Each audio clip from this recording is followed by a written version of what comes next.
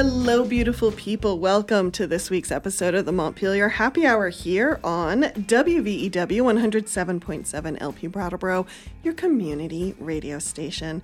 I'm your host and producer of the Happy Hour, Olga Peters, and I'm very happy to welcome today the Secretary of State for the state of Vermont, Sarah Copeland-Hanzas, and welcome. Good morning, Olga. It's nice to be here.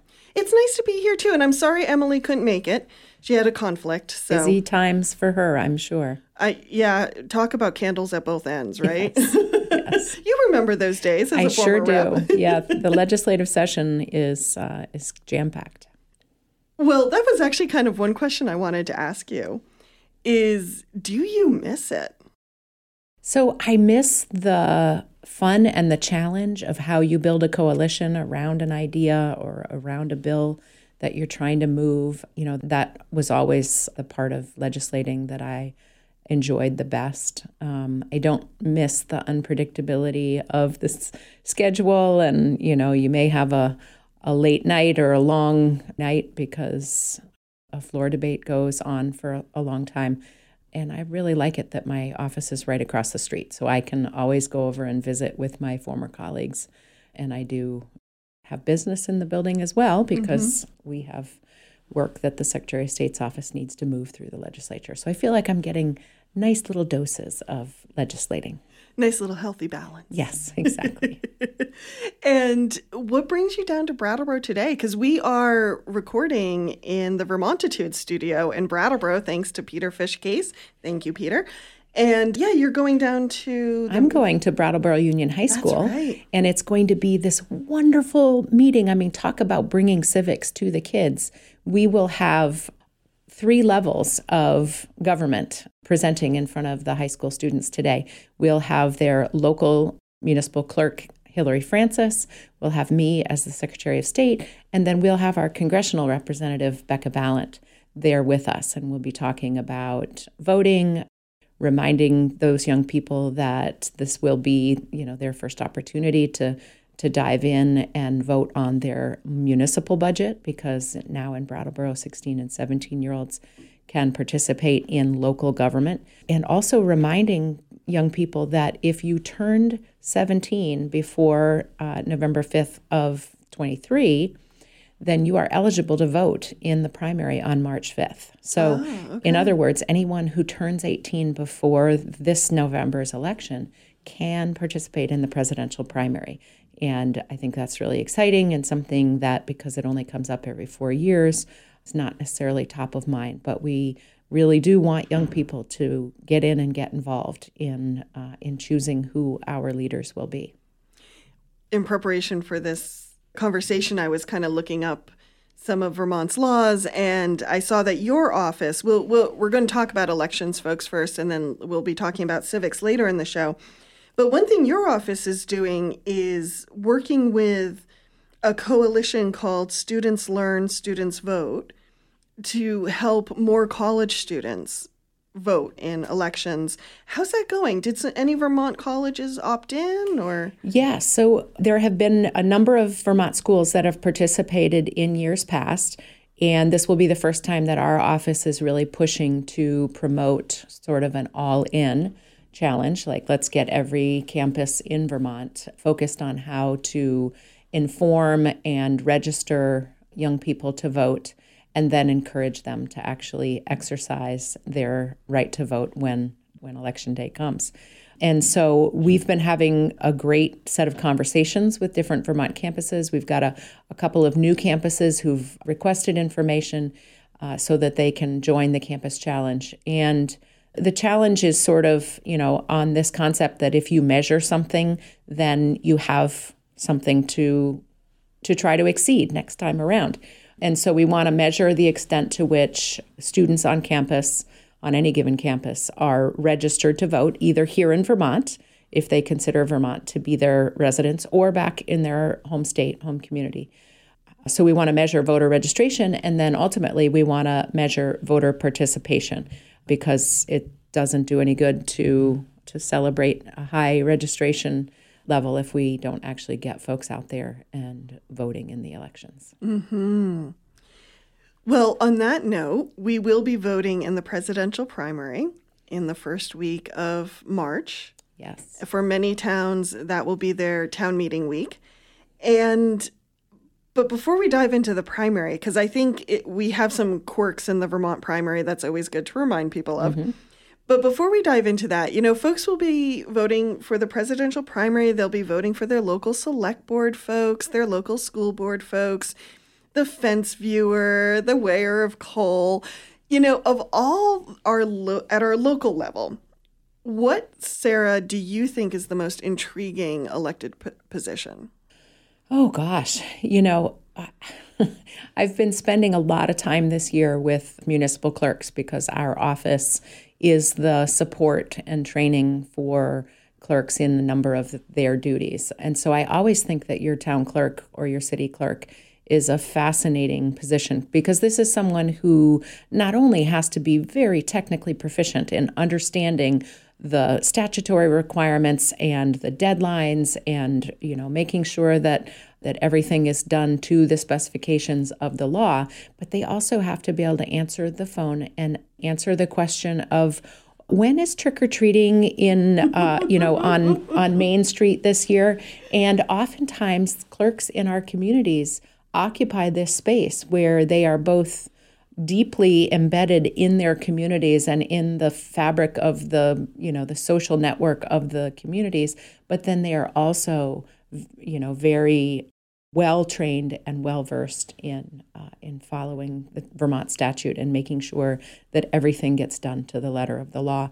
And it's I think a unique and wonderful, very Vermont position. And if you don't know your town clerk, I recommend that you stop in sometime, not just to pay your taxes or to ask for a copy of your marriage license, but really just to say thank you and how's it going? 3 cheers for that. Yes, town clerks, as a reporter, they're usually my first stop because they know everything. They've got the finger on the pulse. They sure do. They're very special people in our communities. So let's talk people through the upcoming primary. I think what a lot of people forget in Vermont is that we have an open primary, and you don't have to belong to a party to vote a particular ballot. But would you walk people through? There's more nuance there than perhaps I've just given. Yes. So whether you're planning to vote in person on March 5th, or whether you're planning to request an absentee ballot either by calling your clerk and requesting one, or stopping by and requesting one, or going to your My Voter page and requesting your presidential primary ballot. For the presidential primary, the rules are not set by us as individual states. For the presidential primary, you have to actually declare which ballot you want to vote in. And so when you walk up to that check-in table on March 5th, or when you call your town clerk, they're going to say, which ballot do you want? It doesn't mean that you are a Democrat or a Republican just because that's the ballot you happen to ask for that day, but your preference will get recorded because that's the way this election is conducted. Mm-hmm. And in Vermont, we have the Democratic ballot, we have the Republican ballot, but we're not for this election because it's a presidential primary. We won't have the progressive ballot. That is correct. Okay. Yes. Some people are used to seeing that when they do like the governor's vote or something like that. Yes. So talk to us a little bit about elections. I know you and I in previous conversations have talked a lot about democracy and protecting democracy. And your predecessor, Jim Kondos, did a lot around elections to kind of shore them up and make sure people kept their faith in them. Mm-hmm. For you, that next phase of election work for you in your office, what does that look like? So, I was proud in the legislature to support the proposals that came from the Secretary of State's office. As you said, Secretary Kondos was really focused on strengthening our elections and making sure that voter accessibility was put at the forefront, because there is no substitute for being able to participate in free and fair elections. But what I've noticed over the years in talking with Vermonters about their plan to vote or their choices is that a lot of Vermonters choose not to participate because they don't feel like they understand what's going on.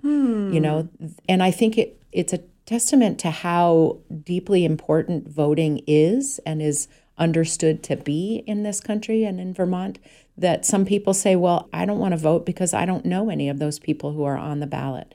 And so our work is really going to be focused on how do we make sure that Vermonters not only know who's on their ballot and what those people stand for, but also what is that position we're voting for? I mean, you've rattled off at the top of the hour a few of the really quirky and interesting positions that exist in some of our municipal government, the fence viewer and the weigher of coal and all of that.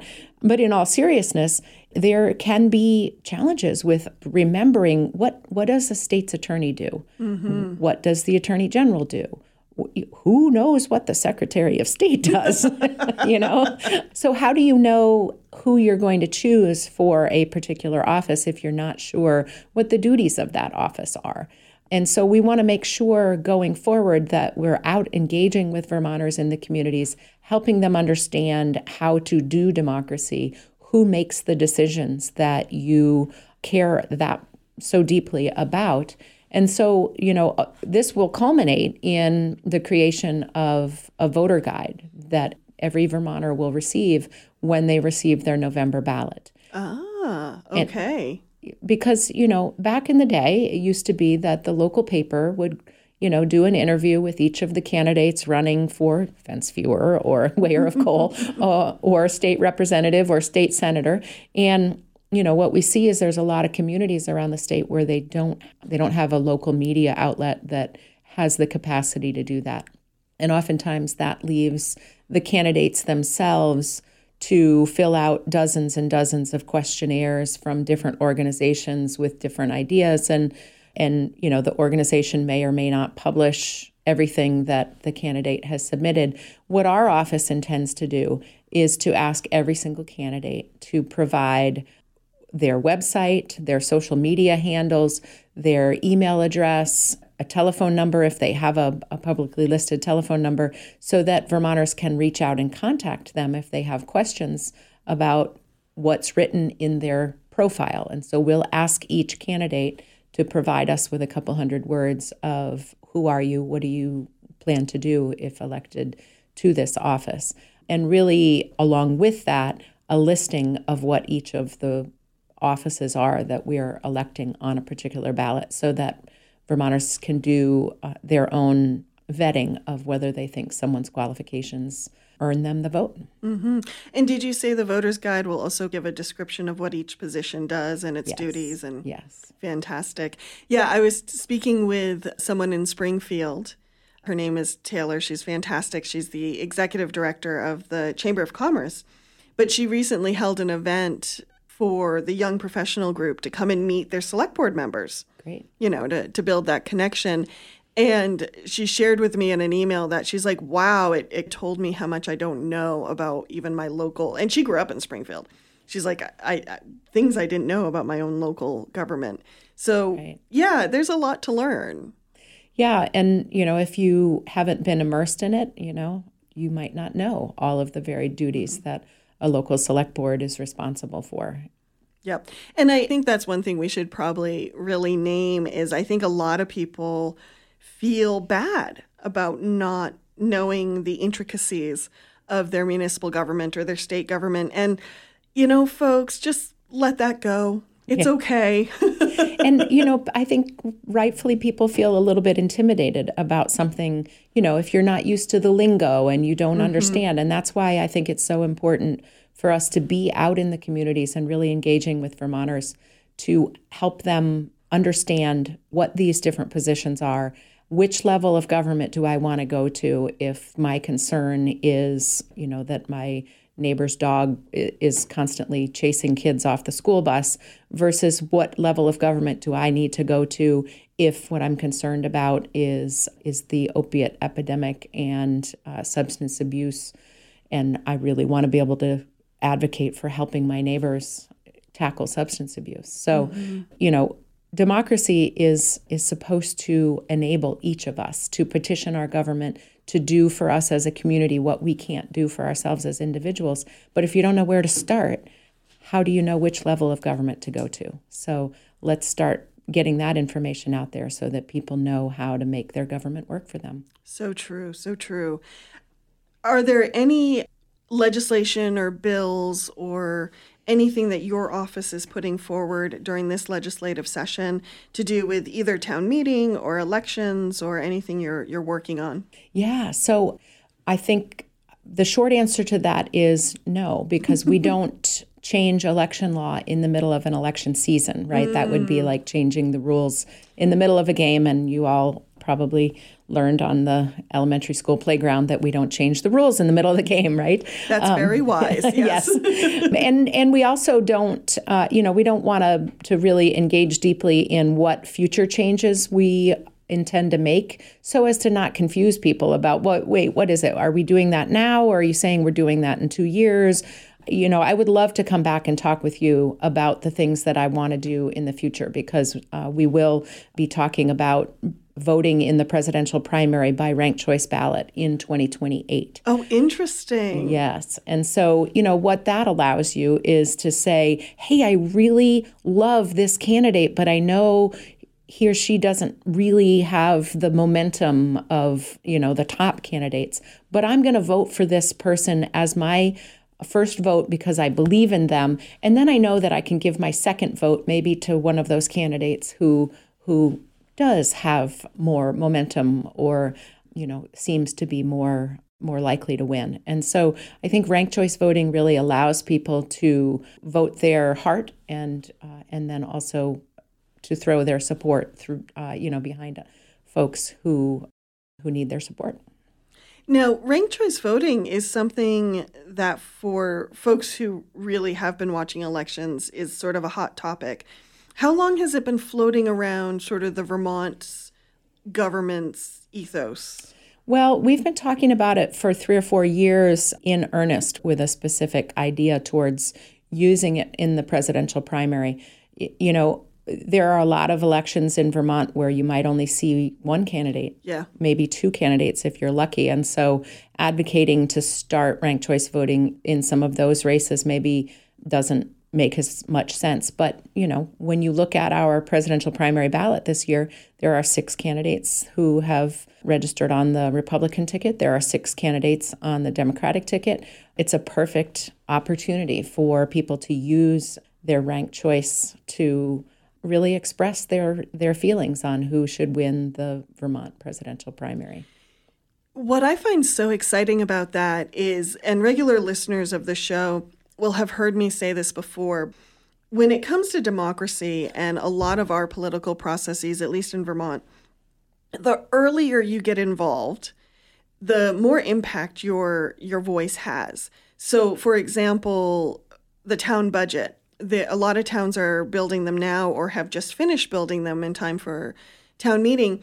So they might start in September working on their budget. Well, September is when you go to the select board and say, I want to see the library have more money, or I want curbside trash pickup, or I want, something that might impact the budget, or, we want you to cut the budget. That's when you get involved, because that's when the most choices can be made. Where on town meeting day, a lot of times it's an up or down vote, or it's exactly. Well, and the primary, to me, you have more power as a voter to vote who you really want than you do when all the candidates have been decided. Right. When the dust has settled and we get to November, you basically will have 2 choices. Occasionally, there's a third candidate, an independent candidate for president, but increasingly it's just down to 2. So if you want to get involved, if you want to really energize, now is the time to be doing that in advance of Super Tuesday. And when will the ranked choice voting come in? So we are planning to implement that for the 2028 presidential primary. So it's 4 years from now. We will have forgotten all of these things that we talked about by then. But I will start engaging with Vermonters after this year's presidential primary because I want people to know that it's coming, to understand a little bit about what it is and what it can do for us. So, in April and May, we'll start talking about, what's the next primary going to look like. Mm-hmm. Anything else for the upcoming town meeting or presidential primary that you think Vermonters should be aware of? I do think we need to remind people that we do have same-day registration for voting, which unorganized me has taken advantage of. It's a wonderful thing. Threw the town clerk for a loop, but oh well. Yes. She still talks to me. They do their job. They do them very well. So I think the thing that I would want to remind folks about voting for your local town meeting day, for your March 5th ballot, as well as for the presidential primary, is that you can do that voting now. So let's say you just moved to the community you're living in, and you're not sure what you're going to be doing on March 5th. You're not even sure if your community holds a traditional town meeting on March 5th, but you do want to participate. Now is the time to contact the town clerk. You can go into their office during normal hours, you can call them on the phone, or you can go to your My Voter page, which is on the Secretary of State's website. And if you just do a quick search engine, Vermont My Voter page, it'll take you right there. You can confirm that you're registered to vote. You can register there. If you're not, you can request your ballot, or you can just go right into your clerk's office and request your ballot. When you go to return your ballot, let's all remember that we've had some mail delays in the last few years, right? The Postal Service isn't doing that overnight delivery in Vermont the way they used to. And so to get your ballot back to your town clerk, it has to be back by March 5th at the end of the day. And so you can drop it off at one of the mail drop boxes that are at most town clerks' offices. You can drop it back in the mail if you think you can get it there quickly enough. Or again, you can go into the clerk's office and hand it right over to your clerk. And I have done this before too, Miss Lack of Organization. You can also run into your town clerk's office on voting day 10 minutes before the polls are about to close and say, I forgot to mail this back. Yes. And they will still accept it. Yes. And they will shake their head at you and say, we gave you this like 3 weeks ago. What have you been waiting for? Well, life gets in the way, and that's why the laws and rules around voting are really tipped towards you being able to cast your ballot. Mm-hmm. You've mentioned the My Voter page a couple times, but in case people aren't familiar with it, would you just give us a quick outline? How do you sign up, that type of thing? What kind of information do you need to sign up, that kind of thing? If you have your driver's license number or your social security number, that is how you can sign in, last four of your social or your driver's license number. And like I said, you can confirm that you're registered to vote. If you've moved from one Vermont community to another, you can change your registration, or you can register fresh and clean to begin with if you're new to Vermont, or if you just turned 17 and want to pre-register to vote so that when you're 18, you can cast that November ballot. So your My Voter page is going to run you through all of the steps on how to do that, as well as how to request your ballot. Thank you. You mentioned new to Vermont. Let's say they've moved to Vermont, the election's like a few days away, but they don't have a driver's license yet. Do we have a waiting period in Vermont? You have to be a resident for so long before you can vote or anything like that? No, same-day voter registration really means literally that. You can move to Vermont on March 4th and go into your town clerk's office and register to vote, or even, on the day of. You will want to reach out to your town clerk as soon as you move into the community, because oftentimes they're very busy on the day of our elections. Mm-hmm. So if you want to go to your My Voter page to check it out now, that's mvp.vermont.gov. You can do all of that legwork ahead of time. And isn't it wonderful that MVP is My Voter page and Most Valuable Player? Because Exactly. when you're a voter, you are. Be a hero. Be a voter. Thank you so much, Secretary Copeland-Hanzus. Any last-minute thoughts before we head to break? So I just want to put in a little plug for something that we like to call BYOB. And that is, if you've requested your ballot and it's been mailed to you, and you decide you want to go on Election Day to cast your ballot, BYOB, bring your own ballot with you. It will save a lot of paperwork because if the clerk already has a ballot out to you, he or she will need to require you to fill out a form if you are asking for a second ballot. So bring your own ballot. Perfect. And that's to prevent duplicative votes, right? Absolutely. One person, one vote. So, folks, stay tuned. And when we come back, the Secretary of State's office has been doing a lot around civics and education and engagement. And so you want to be there for that conversation, too. So don't touch that dial. We'll be right back.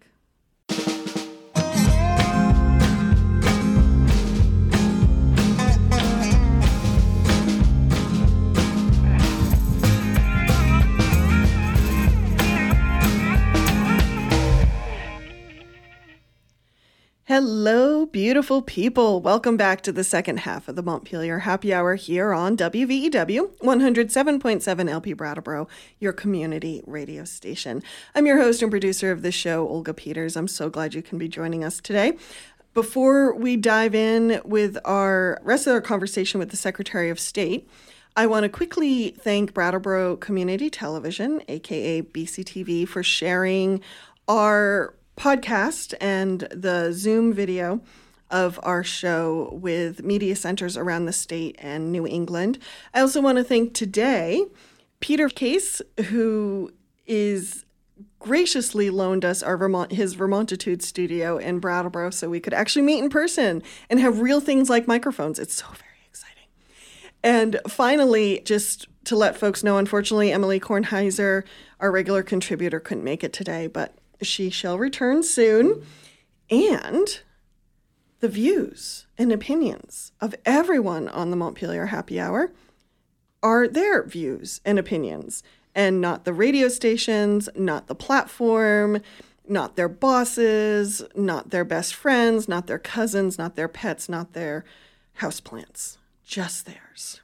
So without further ado, welcome back to the show, Secretary of State Sarah Copeland-Hanzas. Very glad you can be here. It's so great to be here. In this half, we really want to talk about a lot of the work you're doing around civics and civics education. And Vermont was, if I understand correctly, is one of 35 states who is working with an organization called National Conference on Citizenship to do a civics health index. I think this is super exciting.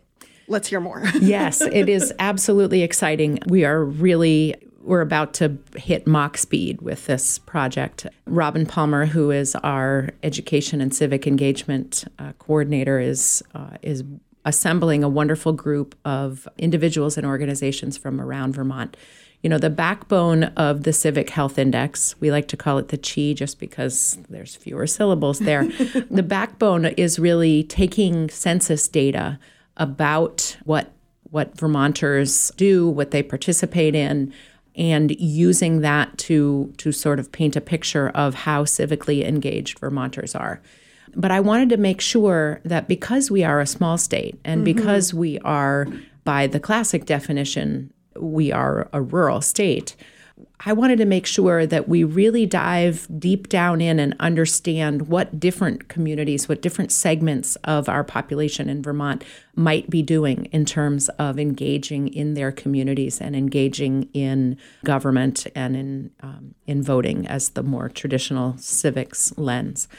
Because I didn't want to come up with a civic health index that was just an opportunity for us to pat ourselves on the back because, we're so civically engaged. I want to know, where are people less civically engaged? Who are the groups, whether it's a demographic group, a geographic subsection, where are the Vermonters who aren't as apt to get out and vote or as apt to write a letter or an email to one of their elected officials? Because I think that's really going to give us probably the 5-year roadmap of where we focus our education and civic engagement going forward. We have, as I said, that sort of rough picture that is provided to us by the census data. But then we're diving in with all of these other community groups, the Pride Center, NAACP, New Americans, Newport Community Justice Center, Williston Community Justice Center, Our regional planning commissions, these are entities that sort of exist, maybe midway between our local government and our state government. The University of Vermont has a Center for the Study of Vermont, Vermont Center for Independent Living, where how do we get information about how folks that the Center for Independent Living serves in Vermont and how engaged they are in their communities. And so it's just an opportunity to pick up the puzzle and really look at all sides of it so that we're seeing in every corner of the state how people are engaging with their neighbors and in their communities. What I find so exciting about this, Chi, is in the first half of the show, we were talking about voting and showing up and voting, and that is a really important part of democracy and a healthy democracy. However, there's a lot of people in our state who, for whatever reason, are not able to vote. Maybe they're a new American or something like that, and so they're not able to vote. But just because you don't vote or you can't vote doesn't mean you can't participate in democracy and help keep it healthy. Right. And, increasingly there are communities in Vermont who feel that it's really important that even people who are not yet citizens have the ability to vote in their local elections. And so Montpelier and Winooski were the first communities to do that. Burlington is following suit so that even in advance of becoming a citizen, you can vote on your local municipal budget. But there are many other ways, as you said, to get involved in the community, because you can volunteer to serve on the Recreation Commission. You can volunteer to coach a youth sports team. You can help your neighbors through a civic or religious organization. And all of those are measures of the civic health of a community that go beyond simply showing up on election day and filling out a ballot. Mm-hmm. I know the work that you're doing is still fairly new. For example, Robin's position that you mentioned was only created last year, and so you're still ramping up. But I'm wondering, have you seen anything that surprises you, or what are you learning about civic engagement in Vermont so far? So I was not surprised to learn that with that original look at the census data, that Vermont ranks very high among the states who've done a civic health index in terms of our rate of volunteerism. But that rate is still only 18%, I think, is the number that I heard. And I think that that's not actually true. I think that the way the question is asked, and I'm hoping that when we dive in with data and information from many of these other groups that we will be able to confirm this. But I suspect that the way the question is worded means, do you go down to your local humane society and volunteer? Or are you a part of a church group that volunteers? But as we saw this past summer, when these devastating floods hit so many communities in Vermont, volunteers were everywhere. Mm-hmm. People were stepping up, whether it was babysitting for your neighbors so that they could muck out their basement and figure out whether their furnace was salvageable, or whether it was actually getting into one of your neighbors' homes and helping them clean out the damaged and destroyed furniture and clean up after the flood. Volunteering is what we do. We all know that being neighborly is not just letting someone borrow a cup of sugar, but it's pulling them out of the snowbank when you drive by them, on a cold January night. And so I think that if we define that volunteerism more as service to your neighbor, I think we'll find where all of those other definitions of volunteerism are seen in Vermont, like we did during the flood. And what about engagement? While our democracy in theory is supposed to be open to everybody, let's face it, there have been whole swaths of our society who have not been allowed to participate, whether it's based on race or gender or what have you. What are you hearing from perhaps groups who have been traditionally locked out of the conversation?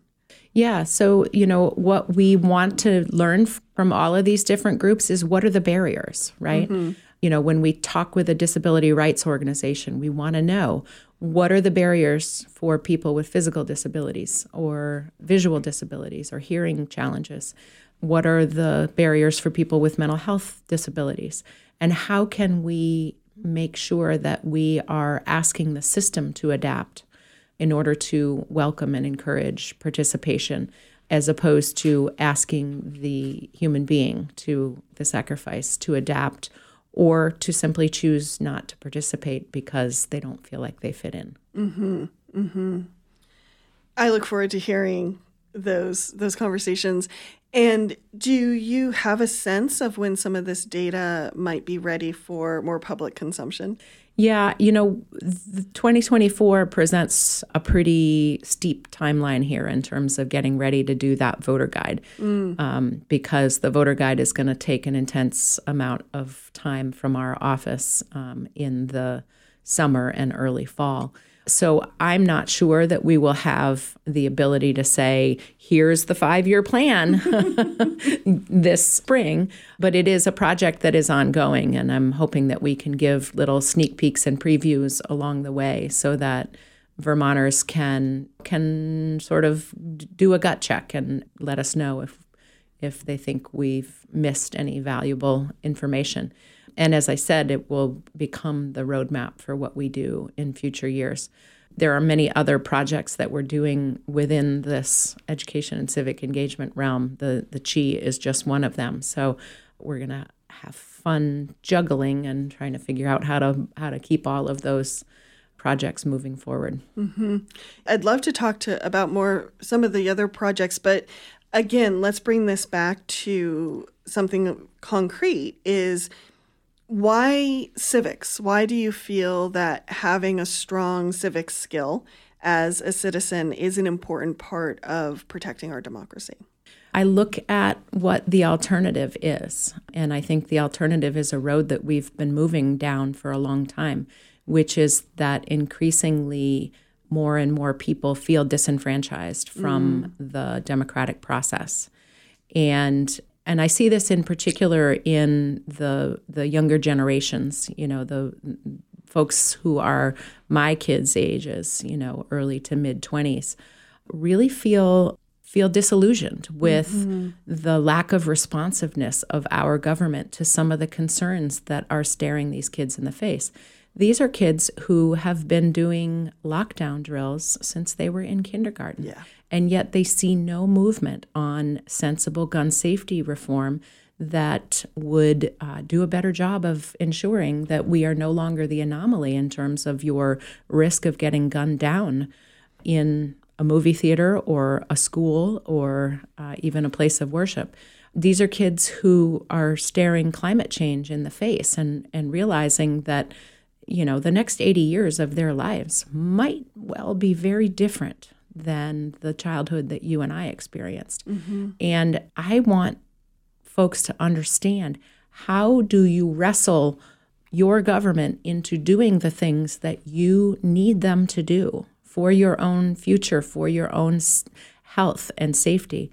Because I fear that if we don't teach folks how to do this, we are going to lose in the end. Our democracy will lose in the end. And democracy was really supposed to be built so that the people could tell their government what to do. And so that's why I'm so passionate about making sure that Vermonters understand how to do that. Well, I appreciate you putting that in terms of skills, too, that these are skills anybody can learn, even though sometimes working through the nuances of government can be a little frustrating because there's so many. Yes. They are skills that we can build, and they are muscles that we can build. And First Amendment, petition your government exactly. for redress of grievances is right in there. Exactly. Yep. Yes.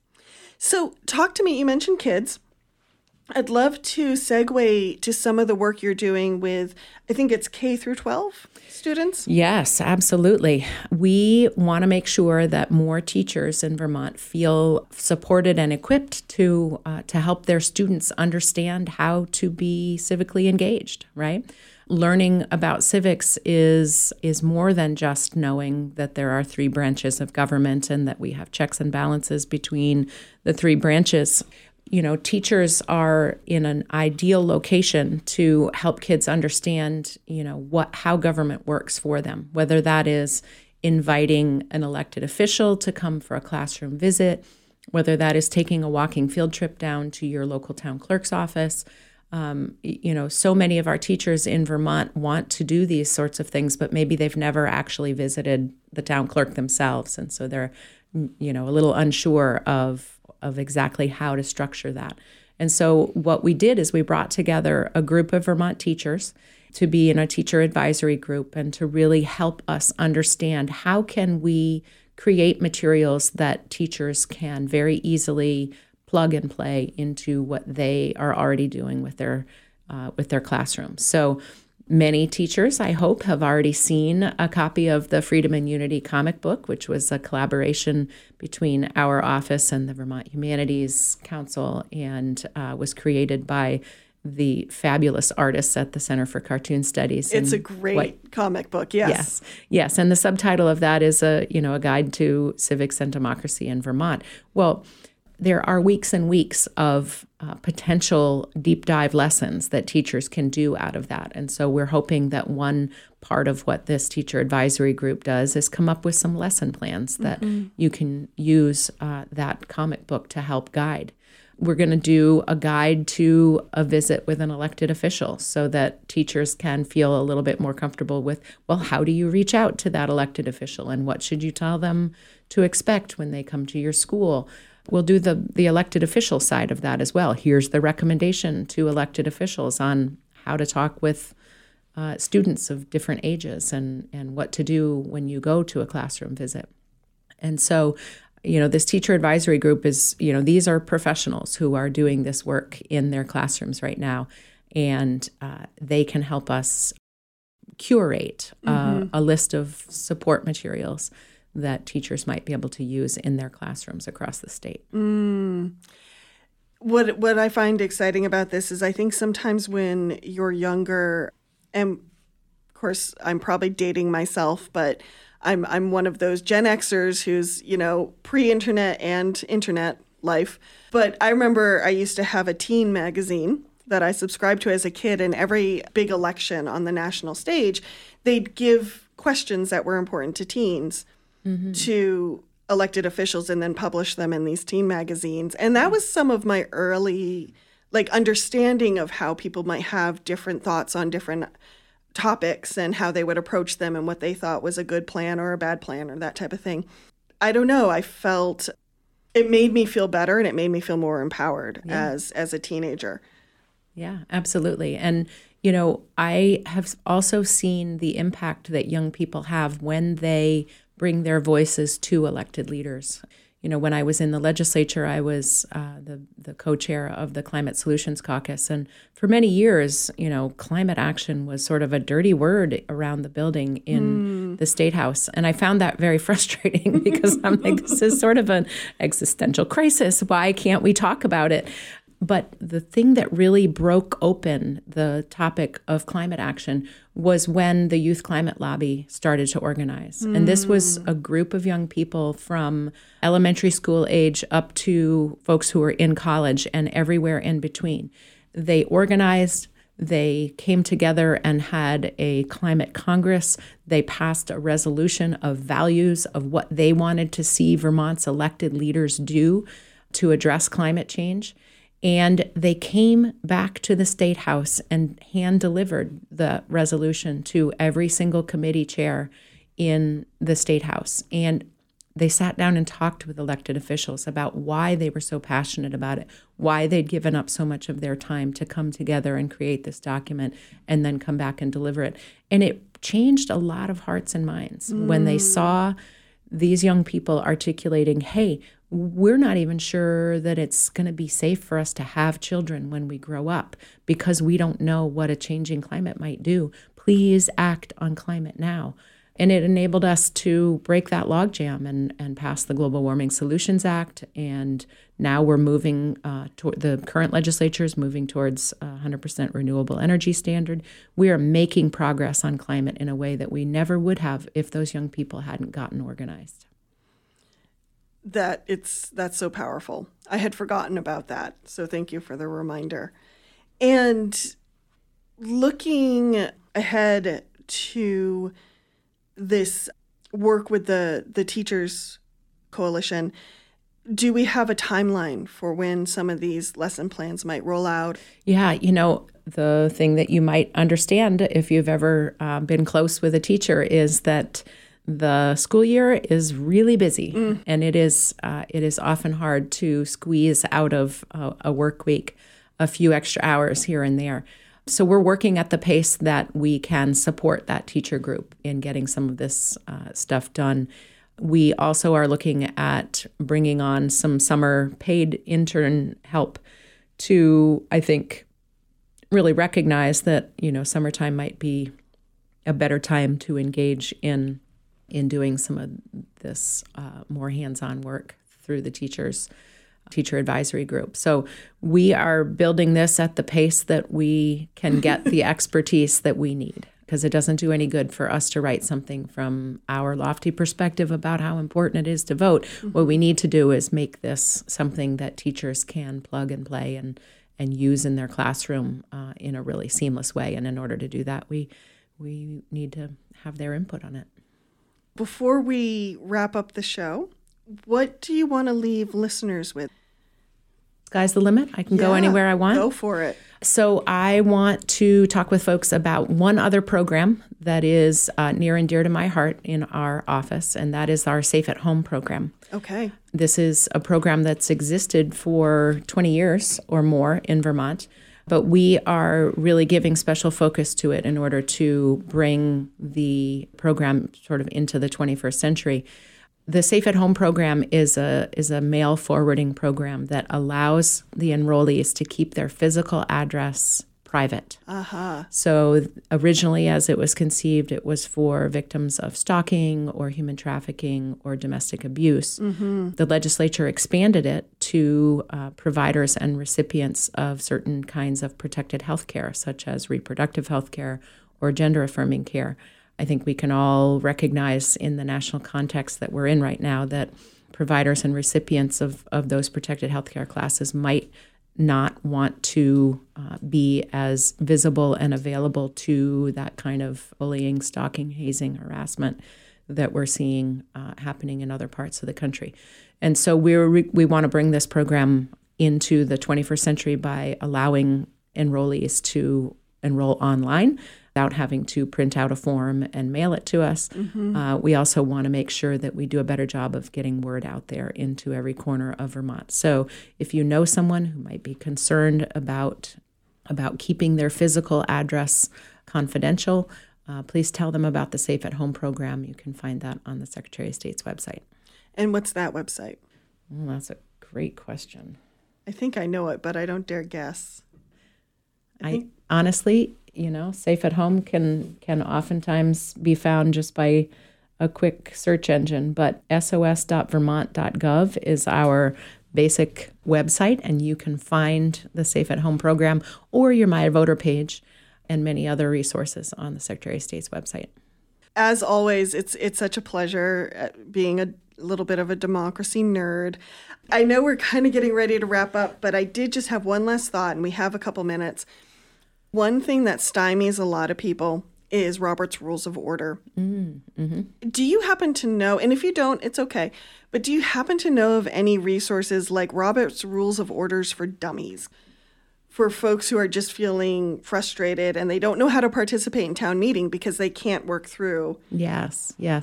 Well, I always use YouTube University when I need to find out something that I don't know off the top of my head, because I'm sure that there's an explainer on there from someone who is a democracy nerd. But you can also go to the municipal division at the Vermont Secretary of State's office, and you can find a number of different resources, as well as the rules of procedure and ethics manual.